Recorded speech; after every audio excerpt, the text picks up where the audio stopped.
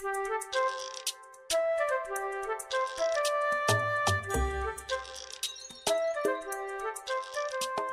I'm Laura Mize, pediatric speech-language pathologist, and welcome to Teach Me to Talk, the podcast. Now, if you're listening as you normally do on Blog Talk Radio or iTunes or however you normally listen to my podcast, there's absolutely no change in what you're hearing, but there's actually a big change in Teach Me to Talk because we've decided to go ahead and broadcast our podcast on YouTube. By doing this, we hope that we can enlarge our audience and get this really, really important information out to parents all over the world who may not have access to services like we do here in the United States. As you can see, I am in the back room of my new mission-based clinic here in Central Kentucky. This is where we handle all of our website shipping, and you can see it looks pretty industrial. We're getting new sets specifically for our podcast and for our other YouTube projects like Therapy Tip of the Week, which is coming back. Yay! But all those things are happening out there. But I didn't want to wait anymore. I didn't want to have any more delays between how we deliver the podcast and just didn't want to have any more empty weeks. So that's why we're going to go ahead and come to you now. We also have another really exciting addition because we are going to offer continuing education credit for our podcast too.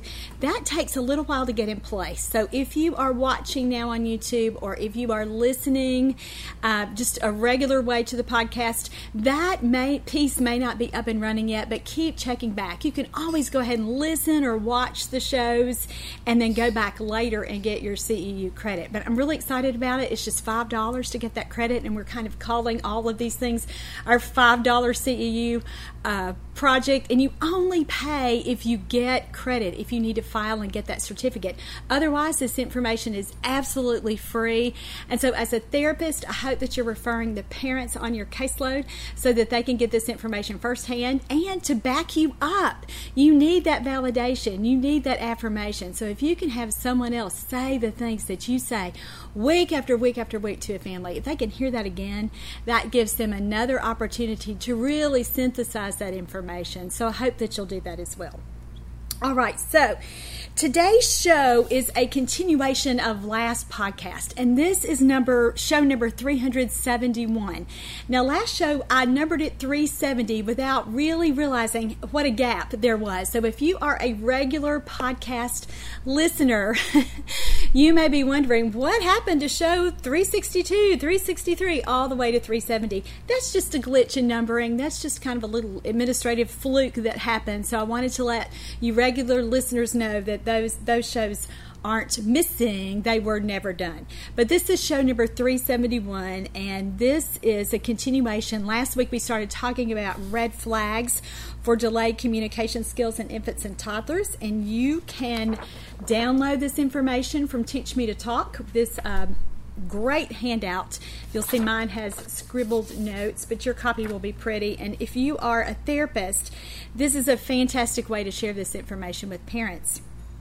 And if you're a parent, it's a great way for you to go ahead and download the information and be able to really think about it and really look for these examples in your own child and be able to even talk to your spouse about it or talk to grandparents who often have so many questions about a grandchild's language development. So I think it'll be a really, really nice tool, and we plan on having these every podcast from now on, and it's part of the continuing education credit that you'll get. The test questions or the written part of that will be taken directly from this handout. So be sure to access that information, especially if you are listening through your device rather than watching on YouTube.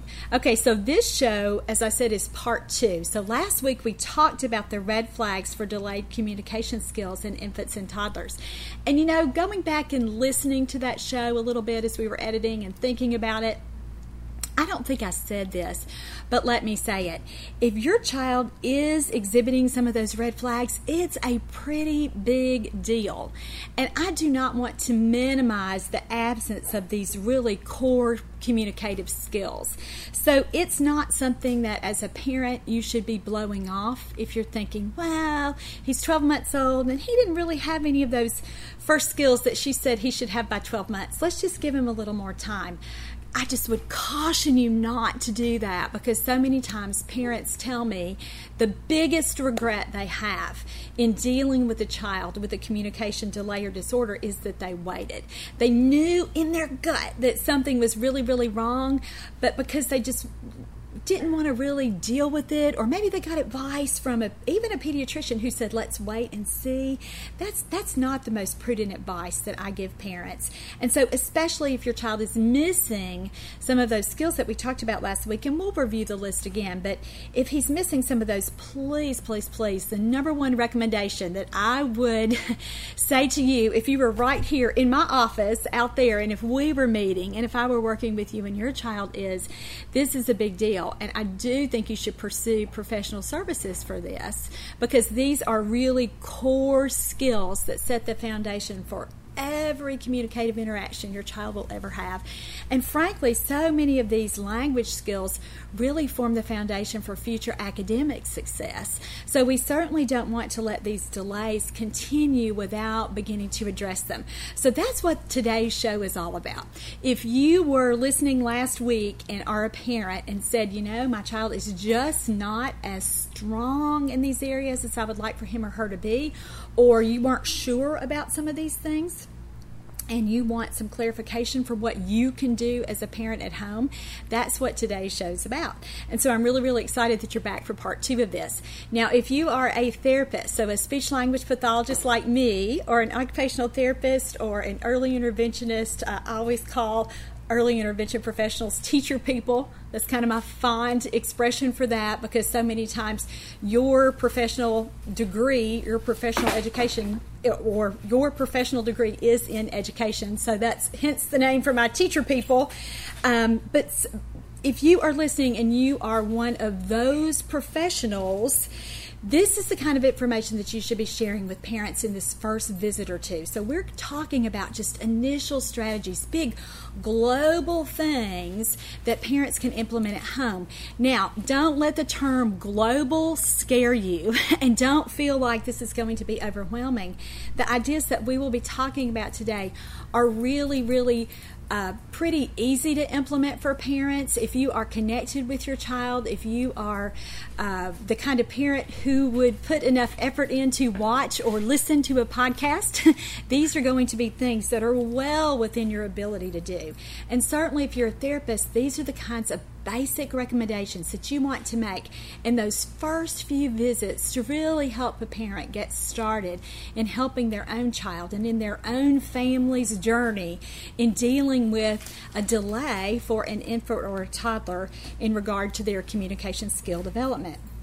So let's go back and look at this and just start with the very first couple of red flags that we talked about in last week's show for delayed communication skills in infants and toddlers.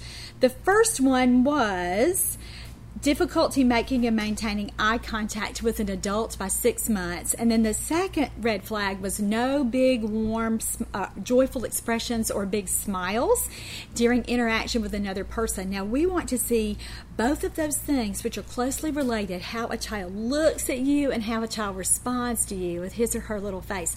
We want to see that really firmly established by 6 months. And when we don't see that, we know that there is a developmental problem. Sometimes it is related to a medical diagnosis. So you may already be well aware of that. You may have had a child who's diagnosed with Down syndrome or cerebral palsy or some other kind of brain or neurological diagnosis that your pediatrician has already identified would put your child at risk. And usually those are the kinds of kids that we see that have most difficulty with this.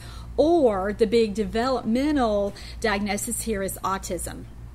And let me just say, sometimes children that I've worked with in my 25-year career, parents will say, you know, he really was doing that pretty early on. He was really smiling at me and had good eye contact with me and was pretty joyful with me. And then they'll show me videos. And just over time, that really, really declined. They didn't see those kinds of things as often. And let me tell you something else that happens with children who go on to be diagnosed with autism is they really are joyful with their parents. You really do see big smiles and big reactions, and just you really do see some of that reciprocity with a parent or with another familiar adult. But when you see that child with another person that he doesn't know as well, or with someone that he's just not as connected with, that's when that social skill interaction piece is missing. So that's why when we really first assess infants and toddlers, or toddlers and preschoolers for autism, we really don't always look at their social interaction skills with their parents, because so many times those are the almost every time those are the best connections that a child has. So if you're listening to this and if you're thinking, well, you know, my child really does look at me and he really does interact with me and he really does respond to me, and he laughs with me and we have that great connection back and forth, but that's it, he doesn't do that with anybody else, that's still a red flag, and that's what we would really, really look for. But these particular red flags really do refer to that earliest developmental period. So what can we do? What if you're working with, say, a 12-month-old, or you were like the situation that I just mentioned, where your child is pretty connected with you, but sometimes his connection with you is good, and then sometimes it's not as good, or you're trying to get him to really broaden his circle of people that he interacts with. Let me give you some really basic things that you can do at home to work on these kinds of skills. And let me tell you that this information is from my book, Let's Talk About Talking, my therapy manual. And it's, let me just kind of give a caveat here.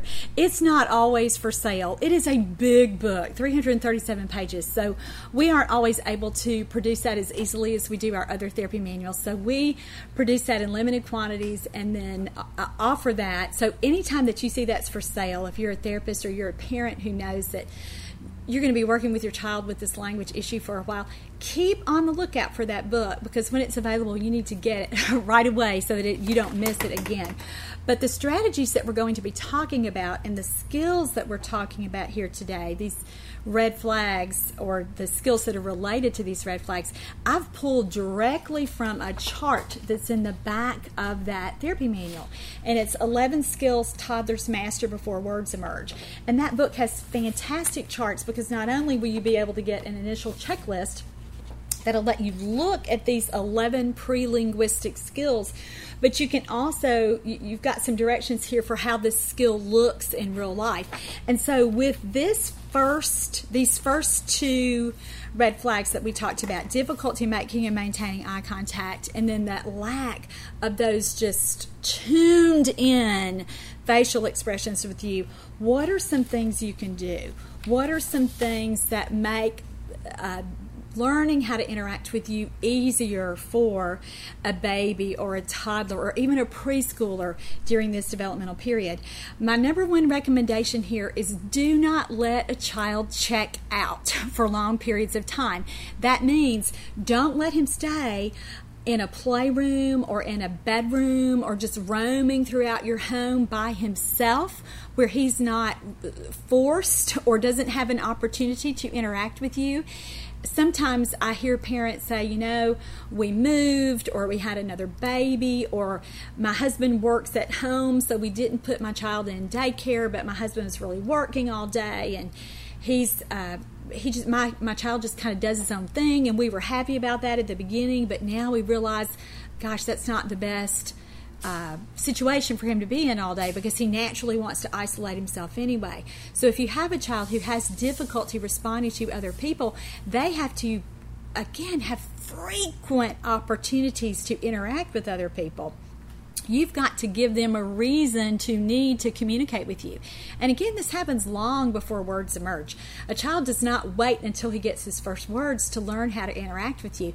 He's doing that by looking at you, by listening to you, by trading turns. And we're going to talk about that more in a little bit.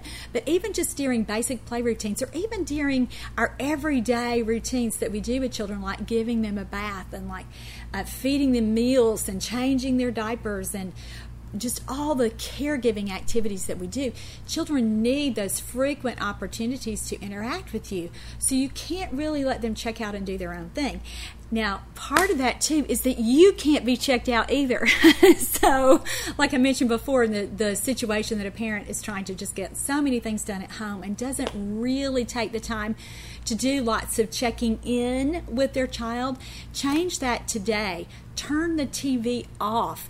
Break your own screen addiction so that you are not on social media all day on your phone or on your iPad all day. Really, really make a concerted effort to spend time with your child.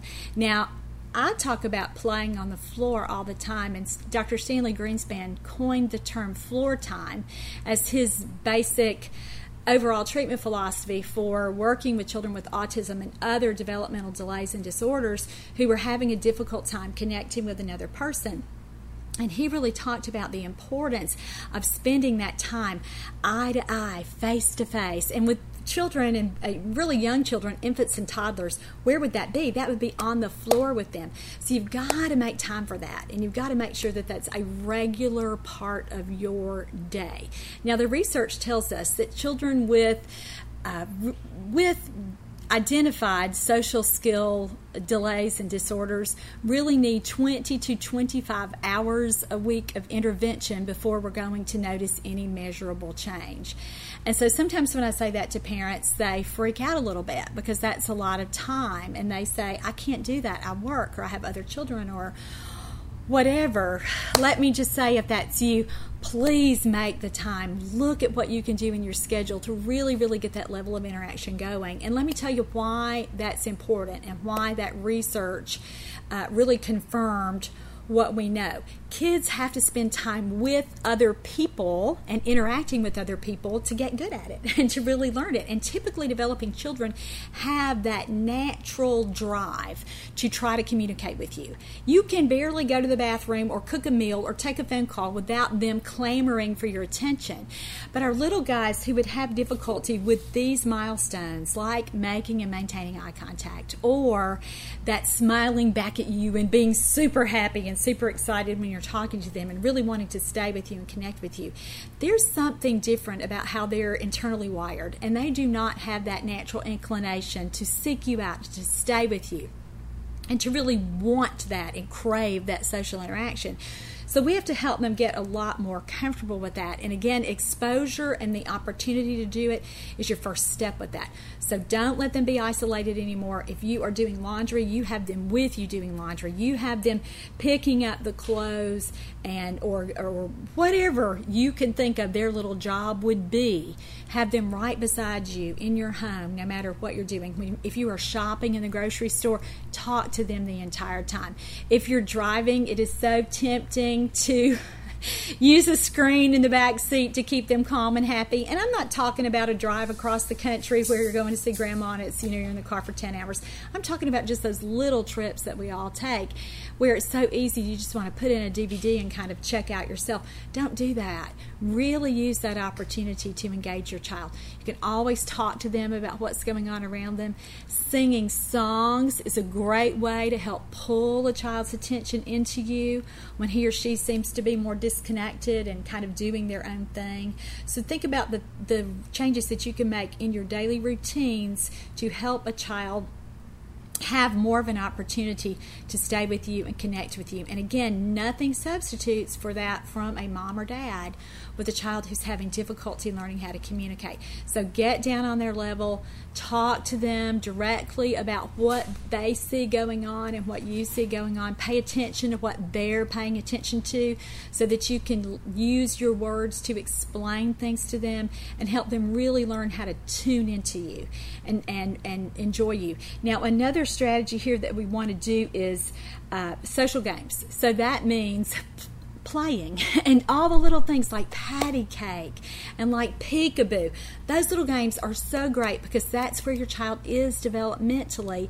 If he's not talking yet, and even as a toddler but isn't really interacting with you, we've got to kind of back up to that point in his development and get him to really, really enjoy those kinds of early back and forth interactions with you. Even something like give me five, but you can't just say give me five one time and then let him walk off. You've got to keep that interaction interaction going for as long as you can. And that really leads us into this third red flag. And if you'll refer back to our list from last week, it was no back and forth sharing of sounds, smiles, or other facial expressions by 9 months. So here what we're talking about really is that turn-taking piece, meaning you do something, I do something, you do something, I do something. And it really is the core foundation for conversation. So children will never, ever be able to ask or answer questions or respond to you or make a comment or stick with you in conversation until they've learned to do it non-verbally first. So the turn-taking piece is a really big deal. And again, it's one of the 11 pre-linguistic skills that we talked about before. So what can we do? Well, again, we've already talked about we want to give a child more opportunities to be with us and stay with us. And so now what we want to do is make sure that we're doing things together. And so I always like to tell parents, you've got to play. And when you are sick of that, you have got to play some more. That's how important it is to establish that back and forth piece. You are both doing the same thing. You are both attending to the same thing. And that is the foundation for another pre-linguistic skill that therapists refer to, or doctors, psychologists, whatever professional, child development professional that you're thinking about, calls joint attention. And that really does mean that you are sharing experiences and that you're both doing the same thing. Now, a lot of kids who have these red flags will really prefer to the word that I used before was isolate themselves, but really that's not what they're doing. They're just blocking out other kind of external stimuli from coming in. So they are just super focused on what they are doing. So we have to really get in there and give them a reason to include us. So we have to act like sometimes that they are wanting us to participate even when they are not. So again, Dr. Greenspan's information, if you're a therapist, reading information on floor time will really get you started in this direction. But so that if a child drops something, you're going to pick it up and kind of keep it so that he has a reason to include you here. Or even an earlier kind of turn-taking routine would be something like we talked about, give me 5, or just something simple like if he's drinking from a sippy cup, you try to get a drink from that sippy cup too, and see if you can get a fake drink, of course, but if you can get that kind of nice back and forth going where you're pretending to drink, that sort of thing, that hooks the child's attention in. Then you offer him the cup and then let him drink or do whatever he wants to, and then you take it back and do that sort of thing. Other little games like grabbing his nose or tickling his belly, those kinds of little turn-taking things, or even where you just trade objects, where he has a toy and you hold out your hand and help him if this were his toy, give that to you, and then you just give it right back to him, and you are playing just these really simple early kinds of things that you see typically developing babies do. Now sometimes parents think, well, my child is 2.5, why we're supposed to be going forward, we're supposed to be making progress here. Why are you backing up so much? Because we have to back up to where a child can be successful. We have to meet a child where he is. So if he is missing this skill, that back and forth sharing of sounds and smiles and other facial expressions, he's not able to do it non-verbally, and he has to do it non-verbally before we can get to any of those other things that we talked about. On last week's show, we talked about things like sound effects. So things like blowing raspberries, however you blow those, or clicking your tongue, or fake coughing and fake sneezing. Those are great ways to get that back and forth turn-taking piece established too. So when you hear your child cough, cough back to him. And you can't really always do it from across the room and get his attention. You may have to just get right in his little face. So getting in a child's line of vision is really important for all of these milestones, but especially these first few where we're really focused on that eye contact and that social interaction. So that's something you can do too. Anytime your child is playing with a toy, try to get in there and take a quick turn Now, sometimes kids get really mad about this. That's okay. Just keep being persistent and keep being as loving and as fun and as playful as you can. You don't want to do these kinds of things with a mean-spirited attitude.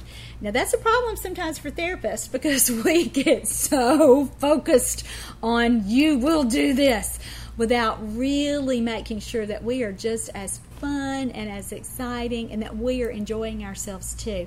So don't get so caught up in that. And if you're a parent, that may be something you lapse into too, being a little bit more authoritative than you should during these kinds of interactions. Remember, we want to give a child a reason to include you. So if you are saying things like, look at me, or give me a turn, they're not going to be as receptive, just like we're not as receptive to that kind of demanding person who's trying to interact with us. So try to do everything you can to keep it light and keep it fun. And if you feel like a child's getting frustrated, back off a little bit, but keep yourself in there. If he's rolling a car, you try to grab the car and roll it too. Or if he gets too upset with that, get your own car and crash it into his, or try to roll it. You're just playing together, making your car sounds, or beep, beep, or, rum, rum. Anything like that to get yourself in there and get a turn as you're playing. That's super, super important. And that's a great way to get those early kinds of sounds going. I mentioned social games before, and so this, again, is a really fun way to make sure that you're interacting with a child.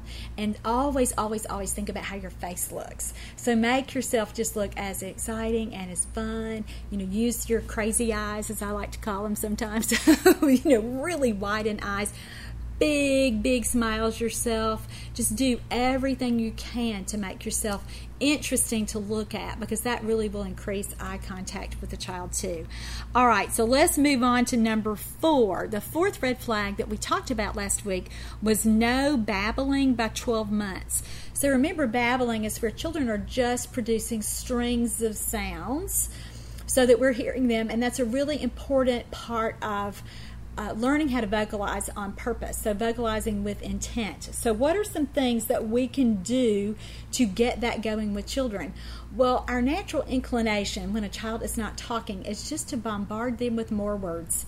And usually it's words like mama and dada and bye-bye and words we want them to say. And that's fantastic. And you still want to keep doing that. You want to keep trying. You want to give a child a model to hear words and then repeat words that he can use. However, lots of toddlers with language delays just are not there yet developmentally. They are not ready to imitate and repeat your words. So you've got to back that up to that previous developmental level, which is lots of play sounds, lots of sound effects. You can babble if you want to, just the ma, ma, ma, ma, ma, or do, do, do, do, do, however you want to think about doing that in the context of play. But again, I really like to use those environmental noises like we just talked about. So things that are funny sounding words, we already talked about raspberries, we talked about the fake coughing and the fake sneezing, but you can even bump that up a little more with yawning, things like gasping, like when something exciting is happening, little sound effect things like we talked about with the cars and trucks. You can do animal sounds. You can just even do little sounds like if I were here with the child and let's say that my pen had gotten stuck under the keyboard here, I would just just a grunt or lots of exertion. So any little sound that you can help your child learn how to make on his own purposefully to represent a message there. If a child's going, that means that he's trying to get something that's been stuck, or he's exerting some effort here or pulling something, or if he's really, really tired, or just any kind of little emotion that you can think of that you think, gosh, I've got a sound effect for that.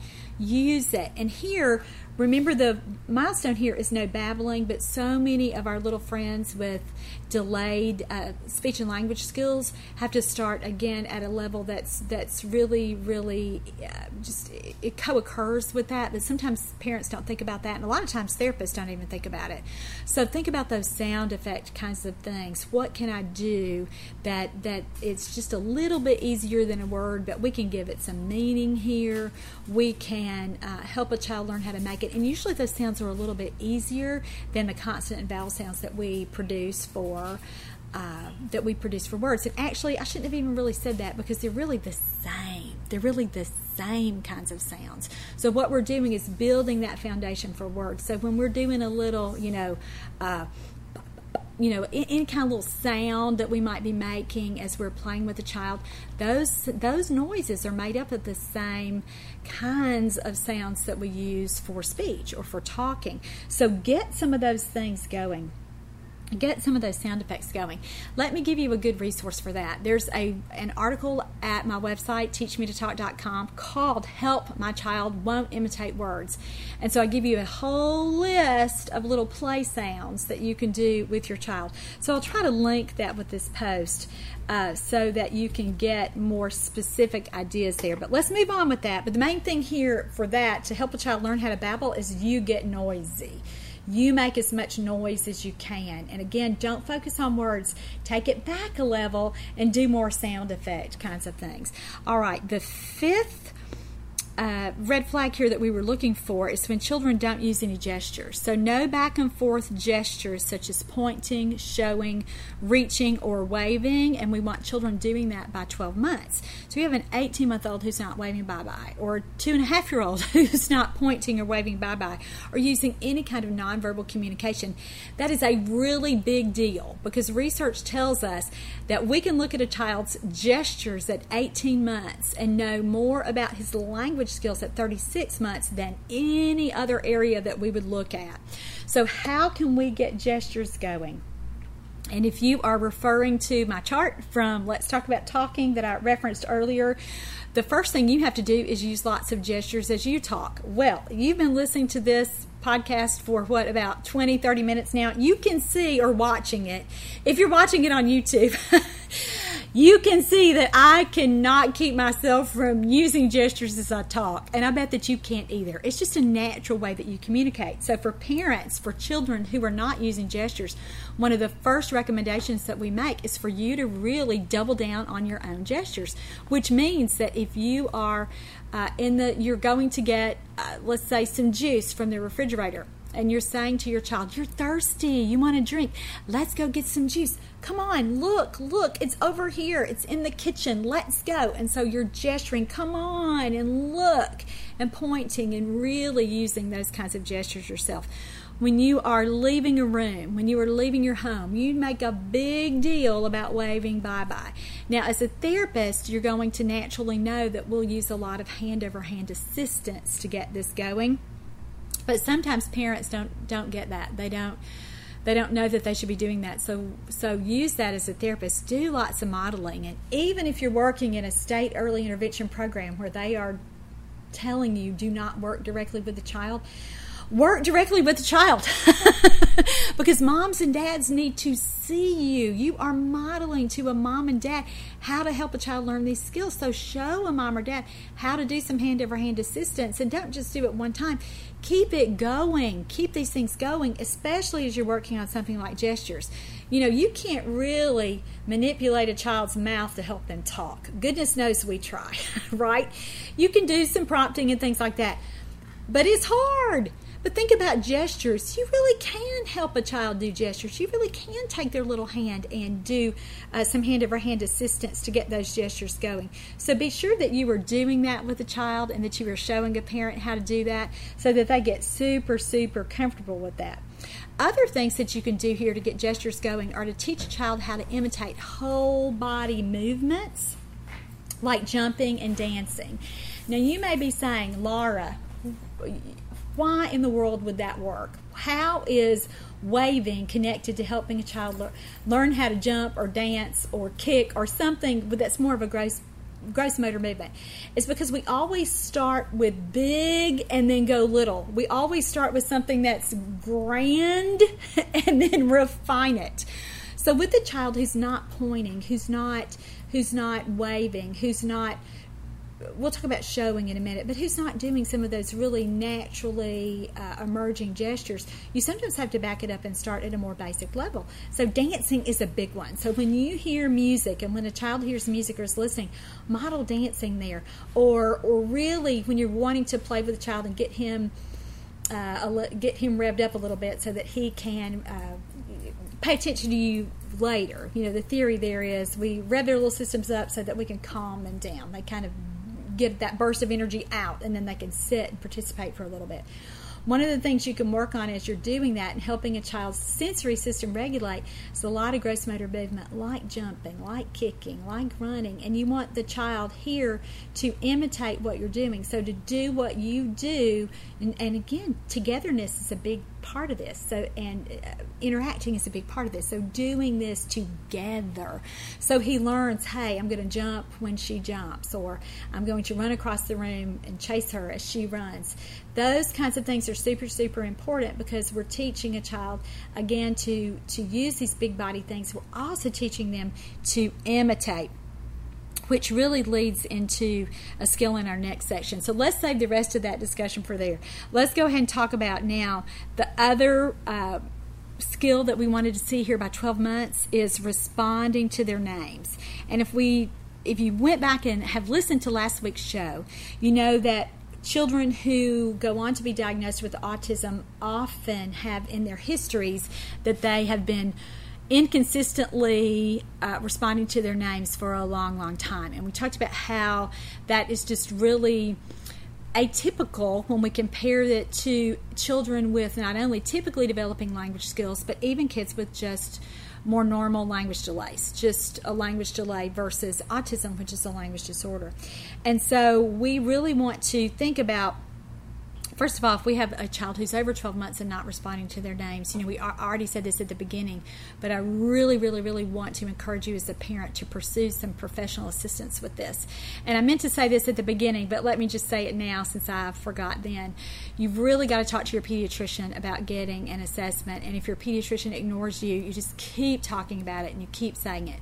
Now, luckily, all of the ad campaigns that have been done and all of the education that groups and even the Center for Disease Control and just our government agencies here in the United States have done for autism awareness have dramatically increased the number of physicians who are really, really responding to parents and who are initiating those conversations with parents about autism and the early markers for autism. And so remember, we talked about on last week's show that not responding to your own name is a big deal. And so you want to really pursue a professional evaluation. If your child is under 3 and your pediatrician has not referred you to your state's early intervention program, you can make that referral yourself as a parent. Just Google your state's name plus the phrase early intervention and get that contact information so that you can get in touch with someone. Now, in a lot of states, they do a screening over the phone and they'll ask you some questions to determine if you get an evaluation. But in many, many states, just your call alone will generate that referral, and a therapist or a team of therapists will come to your home, so super simple, and evaluate your child and let you know for sure whether there is a problem or potentially a problem. Now, if you don't like that idea, you can always pursue an independent practitioner, so you can call a speech-language pathologist. Just by looking at your local resources there, I want to always caution you to get somebody who works with children your own age, so you can't really get someone who focuses on adults and expect them to be great with your toddler. So look for a pediatric speech-language pathologist who really specializes in infants and toddlers and preschoolers, and make an appointment with them and get some information so that they can lay eyes on your child. I love what I do, and I've done it for a long time, and I'm good at it, but that will never substitute for someone laying eyes on your child and talking with you about what you see right there in living color. So let me just once again encourage you to pursue that assessment. Another avenue for getting help for you and your child is your local public school system. Some states actually do their early intervention programs with school-based therapists and school-based professionals, and I don't know which state you live in, so you're going to have to do a little homework on your own and get that information. But if your child, we've already talked about 7 things. If your child is missing even a couple of these things, I would really, really encourage you to pursue that assessment. You won't be sorry. Therapy is so fun and it's so educational, and as a mom or dad who's really committed to your child and really, really cares about what's going on with your child's development, you're going to want to take that extra step. And if you are married to someone who is reluctant to do that, I get that. I understand parents are scared and they just want to wait and they just don't want to deal with it and all those things. But as I said before, the biggest regret that parents often share with me is that they waited. They knew for 3 months or 6 months or a year that something was amiss developmentally, and they did not follow their own instincts. So if that is you right now, I just would encourage you to go ahead and take that next step and get your child evaluated by someone. All right, so here we are up to our seventh red flag, which is, let's back up. We didn't really talk about some strategies for helping your child consistently learn to respond to their names. Now, let me talk about this, because when a child isn't responding to his name, there's a social problem, meaning he's not always connecting to other people. It could be that there's also a receptive language problem, which means that he has not linked his name means him. Like, my name is Laura. So I have known for a long time that when somebody says Laura, I'm going to look and figure out where they're calling me from and pay attention to that. And so sometimes it's that it really is a language comprehension problem. They haven't learned that what their name is, and so they don't consistently respond. So you're going to have to just do some really focused teaching. You'll have to use probably a lot of direct reinforcement with that, so that when you call their names, let's say your little girl's name is Annabelle, and so you'll call her Annabelle, and then when she responds, you have got to act like she won the Nobel Prize. You have just got to pick her up and praise her and just lavish love and do everything you can to make her want to respond to you like that every single time you call her name. Now, some children, it really, really works with that physical affection. Some kids, you have to bump it up even a little further and give them some kind of more tangible reward, like a drink or a snack that they really, really like. So you'll just have to figure out with your child, what reward will he work for, and really, really use that. And I've helped parents learn how to do that at home, just in a visit or two, where we work on that, where the child is across the room, and let's say his name is Danny, and we just call him. We let him get engaged in something and call him, and as soon as he responds, Mom is right there, just loving on him and picking him up, swinging him around, tossing him in the air, whatever. And then we let him get back to his work or his play, whatever he's doing, and then we do it again. So this is a really, really important skill, and it really is the most effective way I have ever found to teach a child to respond to his name. So that's a big one. And if you're a parent and you're looking at where do I start with these things, that would be something you can do right now, as soon as the video is over, to go start to do that. And if you're a therapist and you've not used that kind of method before, it's a winner. And so that's certainly something that you can implement today with kids on your caseload. All right, the next red flag is no words by 16 months, and we've already talked about how we get vocalizations and babbling going. Words are an extension of that. But guys, before kids can imitate words, or before kids say words, they have to imitate words. Now, imitation means what? It means copying or repeating. So we want kids able to do that. So if we're looking at this as a continuum, before a kid says words, he has to imitate words. And then guys, before a kid can imitate words, do you know what he has to do? He has to be able to imitate sounds. So we're back at that play sound level where we talked about, a kid might imitate an animal sound that you've modeled for them, or imitate a vehicle sound, or imitate an environmental noise that they hear, like the telephone ringing, ring, ring, whatever, how your cell phone sounds, that kind of thing. And listen, there are some kids who can't do that. So what do you do for kids who aren't using those environmental noises? You've got to back it down another level where they're imitating actions with objects, and they're imitating, like we talked about before, the gestures that you're using. So they're imitating those body movements. So that's where we start with kids who aren't really saying words yet. And again, this is hard for a lot of parents to really wrap their heads around, because you think, how can teaching him how to play with a toy, how to imitate what I do with the toy, like stacking the blocks and then knocking them over, how does that fit in with talking? It does, because you're teaching that foundational skill of imitating. So that's the first thing that you're going to suggest if you are a therapist and working with a family with a late talker here, or a child with a more serious developmental delay. So taking that back, that's your initial strategy here for helping a child learn how to say words. You help him learn how to imitate actions, gestures, and easier sounds before you get him to that word level imitation. And let me just say that I've got so much information about this at Teach Me to Talk. If you're a parent and want to read about that, go to my website at Teach Me to Talk, and just in the right search bar, just enter imitation, and all kinds of things can come up. And I get so fired up when I talk about imitation. Actually, I've written a whole book about it. It's called Building Verbal Imitation Skills in Toddlers, and I've done a whole 6-hour course about teaching imitation skills for therapists and even for parents, if you want to take a look at that, because imitation really is the foundation skill that we're looking for all of these areas that we've talked about. But it certainly impacts how a child learns how to imitate words. All right, our next red flag that we were looking at is the child who is not following simple and familiar directions by 18 months. And so remember, we talked about before that kids have to understand words before they can say words.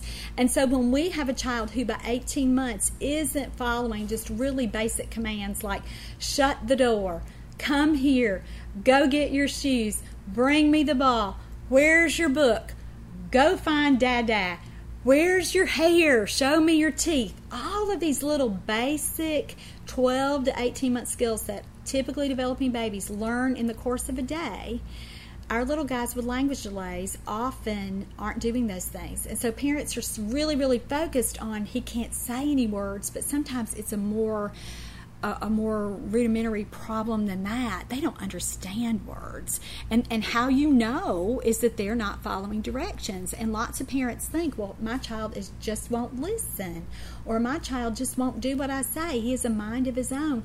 And that's usually not really what's going on. Now, behavior is always a factor with children. It's frankly always a factor with adults too. But at the same time, when children aren't talking, we always have to make sure they're understanding words too. So if you have a child who's not following directions, who's over 18 months, that's where you start. You start with that receptive language piece, and you have him, you really work with him long enough so that he's hearing those words and he's following those directions. So things like identifying body parts, things like finding familiar objects. So if he loves his pillow, one thing you do is you say, where's your pillow? Go find your pillow. And you help him do that. You use a lot of physical assistance to help him go get it. And when he's learned how to do that, you don't just stop. You ask him, where's your pillow, multiple times in a day so that he can continue to master that skill. Then you add something else. You say, okay, well, he's got that one down. Now I'm going to teach him how, where's your cup? Find your cup. And then you work on that, and you teach him that. You've put the cup in different places, and you help him walk over and get it. And then when he gets the cup, you let him take a drink, and you praise, and then you do it again. And for some kids, that's what it really takes, just that super focus. It's not just talking more so that they hear more, although talking is super important, but it's really helping with that follow through so that they learn how to follow those simple and familiar directions. So even little things even little songs that have directions in them, if you're happy and you know it, clap your hands. If you're happy, it, stomp your feet. If you're happy and it, shout, yay. Those little things where you're learning how to follow those directions, super important thing that you can do today for a child who's exhibiting some of these red flags. All right, our next Our next red flag that we're looking for here are no 2-word meaningful phrases without imitating or repeating. And so this is a skill that we want to see by 24 months. So remember on last show we talked a lot about kids. Typically developing kids are using phrases by 18 months. But on our developmental charts we give that extra 6 months. And so we say that we want to have a child saying phrases, using phrases on his own by 24 months or by that second birthday. So what are some things that we can do to get phrases going? Well, first of all, you've got to have single words. You can't just start with phrases. So children usually begin to produce phrases on their own or combine words together on their own when they have at least a 35 to 50 word vocabulary. And truth be told, guys, I lean toward that 50 word benchmark before I start really introducing a lot of phrases. So the first thing that you can do is vocabulary development. So making sure that you've taught a child to say lots of words, and you need more than one kind of word. You've got to have more than nouns. If you're a parent, you may be thinking, noun, I haven't heard that word since high school. Well, remember what nouns are. Nouns are labels for things, and so you've got to teach kids names for lots of different things, but they also need some other kinds of words too, so like action words or verbs. So words like go and eat and sleep and wash and jump and push and pull and open, those kinds, run, those kinds of action words. Kids need words like that. Kids also need location words, or those prepositions: in, out, on, off, up, down. And so you've got to give kids enough of a base to be able to form some little sentences, because if all their words are labels for things, or if they, let's say they only have words that are kind of academic words, and they sound smart to parents, like numbers and colors and shapes, but you can't really make a phrase out of blue-red, can you? No, you need other kinds of words too. So look at a child's basic vocabulary, and if he's not doing phrases, it typically means he's not saying enough single words. Now, once a child is starting to get a lot of single words, a strategy that you can do even today for parents at home is called expansion, to move a child toward phrases. And so let's say that he has 25 words, 30 words, and you're thinking ahead, as like the smart parent you are, and you're a therapist, and you're helping that parent think ahead. So you teach them how to do expansion. And what is expansion? It's taking what a child has already said and then expanding it. And when we're thinking about phrases, you know, that's really common advice, is so that if a child says dog, a parent would say, oh, look, yes, I see the dog across the street. That's too hard. A child is not going to be able to say that if he's not using phrases. So you put one other word with it. So if there's a dog across the street and he's looking at the dog, you put a word with it that's relative to that. So you would say, see dog. And then you might expand it more to include the other grammatical markers. And there's a lot of good research behind that as well. With, you know, after we say something like see dog, then you say, I see that dog, and put those little words in there too. But you've got to model the phrase at the language developmental level that the child actually has a shot of doing. So let's say the dog is running. What would you say? You could say, go dog, or bye-bye dog.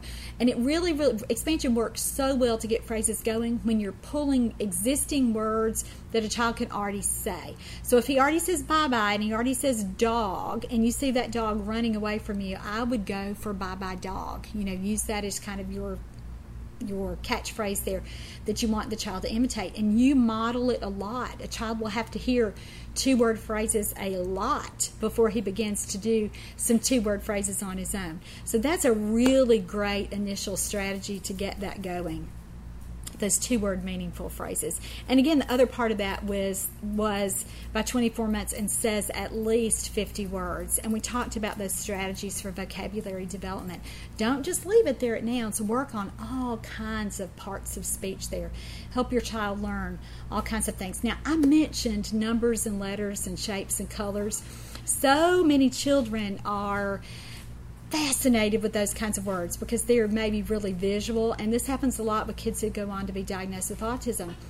They're super, super visual, so they like colors, they like shapes, they like letters and numbers. And again, it sounds super, super smart, but as a parent, it's not really that functional.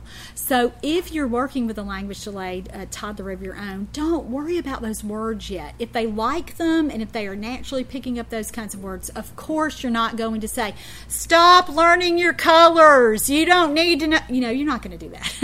And as a therapist, you're not going to want to really discourage a parent when they're excited about learning those things. But you do want to say, listen, let's focus on words that are a little bit more functional here. So let's teach everyday words like, shoe and ball and book and names for people in your house or names of familiar people that they see every day. And those social words that all kids need, like bye-bye and no, those kinds of things. Look at what's usable.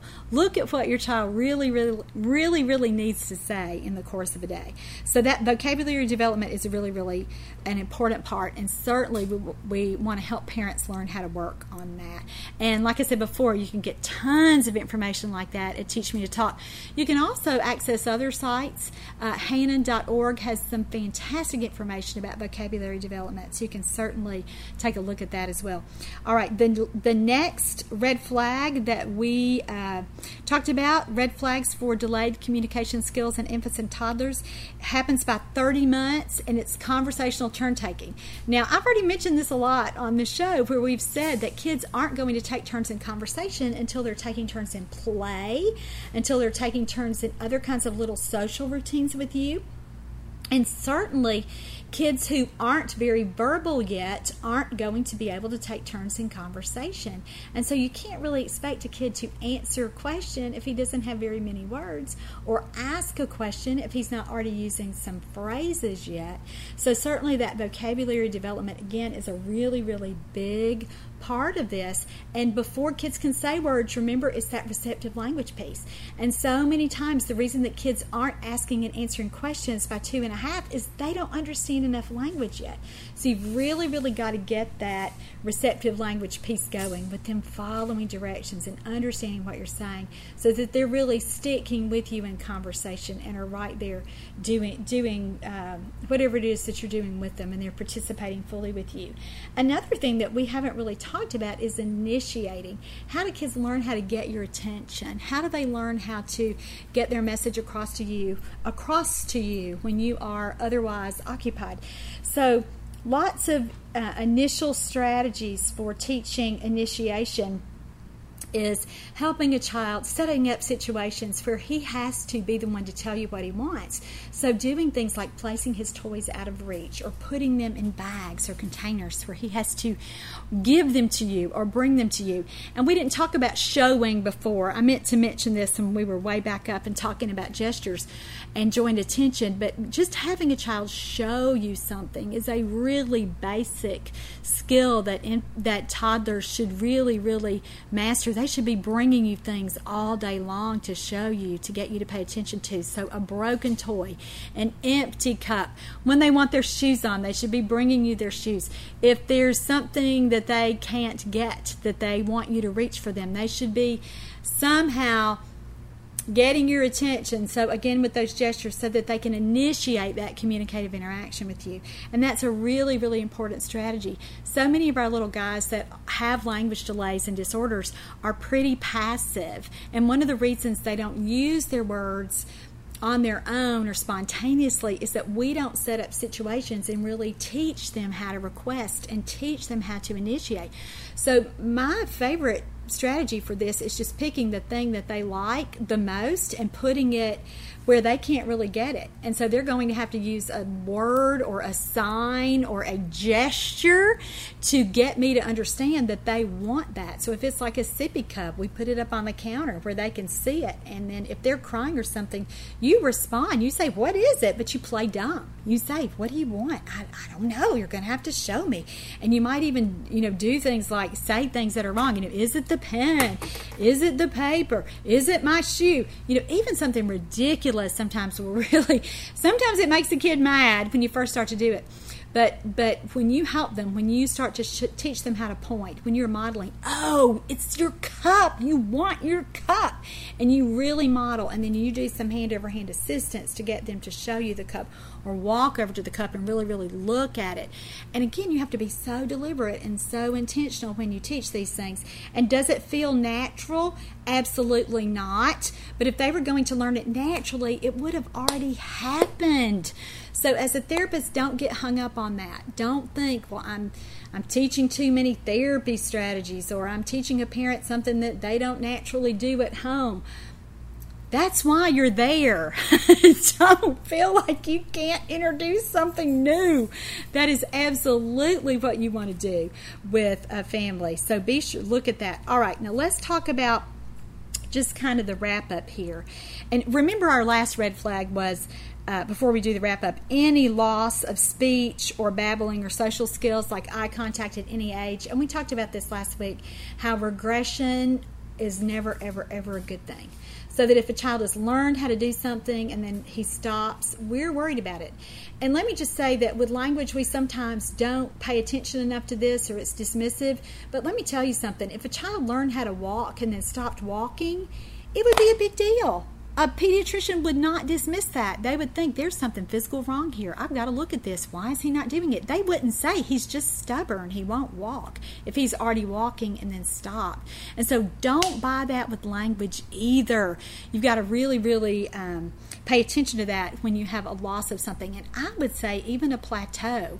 If you have a 28-month-old or a 30-month-old that he's just using the same 10 words that he's used since he was 18 months old and there's no real progress, that's a big deal too. You want to get some professional help with that. And you want to use the strategies that we talked about today so that you can get some of these things going at home. And so I've already mentioned my website a lot, teachmetotalk.com, where you can go and get tons of information about early speech language development in all of these areas. We talked about social skills. We talked about receptive language and cognitive skills. We talked about gestures. You can, and we talked about helping a child learn how to use little sound effects and vocalize intentionally, all those things that come before words. So I hope that these strategies have really made sense to you. I have some DVDs that, as parents, be super, super helpful with you to see me working with children and then see other parents as they're working during the sessions and learn how to do some of these things at home or all these things at home. Certainly, I want to encourage you, again, if you are a parent with a child who's exhibiting some of these red flags, talk to your pediatrician and get yourself some help. You are not meant to do this alone. There are tons of people who want to help you, and again, tons of resources here at teachmetotalk.com and certainly all throughout the internet. I've talked about some resources there, and I'll go ahead and list some additional resources there in your written information in the post. So if you're watching on YouTube, scroll down to the bottom of the post so that you can get that information. Last show, I did not say anything about subscribing. If you want to make sure that you are always notified of the next podcast or the next therapy tip of the week or the next $5 CEU opportunity, be sure to subscribe to the YouTube channel here so that you can get it. I also want to encourage you to subscribe to my email list at teachmetotalk.com. You get tons of emails that really will review these strategies. If you're more of a reader than a listener, lots of written information for you that you get almost every day in your inbox. So right there, lots and lots of good ideas. And I know as a therapist, you're going to want to sign up for that too, so that you are always aware of better strategies or different strategies or things that you forgot that you knew. You'll get that through the daily emails. So I hope that you'll do that. All right, so this was show number 371, what to do if your child has red flags. These were our initial strategies. So I hope that they're going to help you as much as I know that they will, and I just wish you wild success as you work with your own child or a whole caseload of kids who are late talkers or who have other kinds of communication challenges. So that's all for today. I'm Laura Mize, pediatric speech language pathologist, and thank you for joining me for TeachMeToTalk.com's podcast.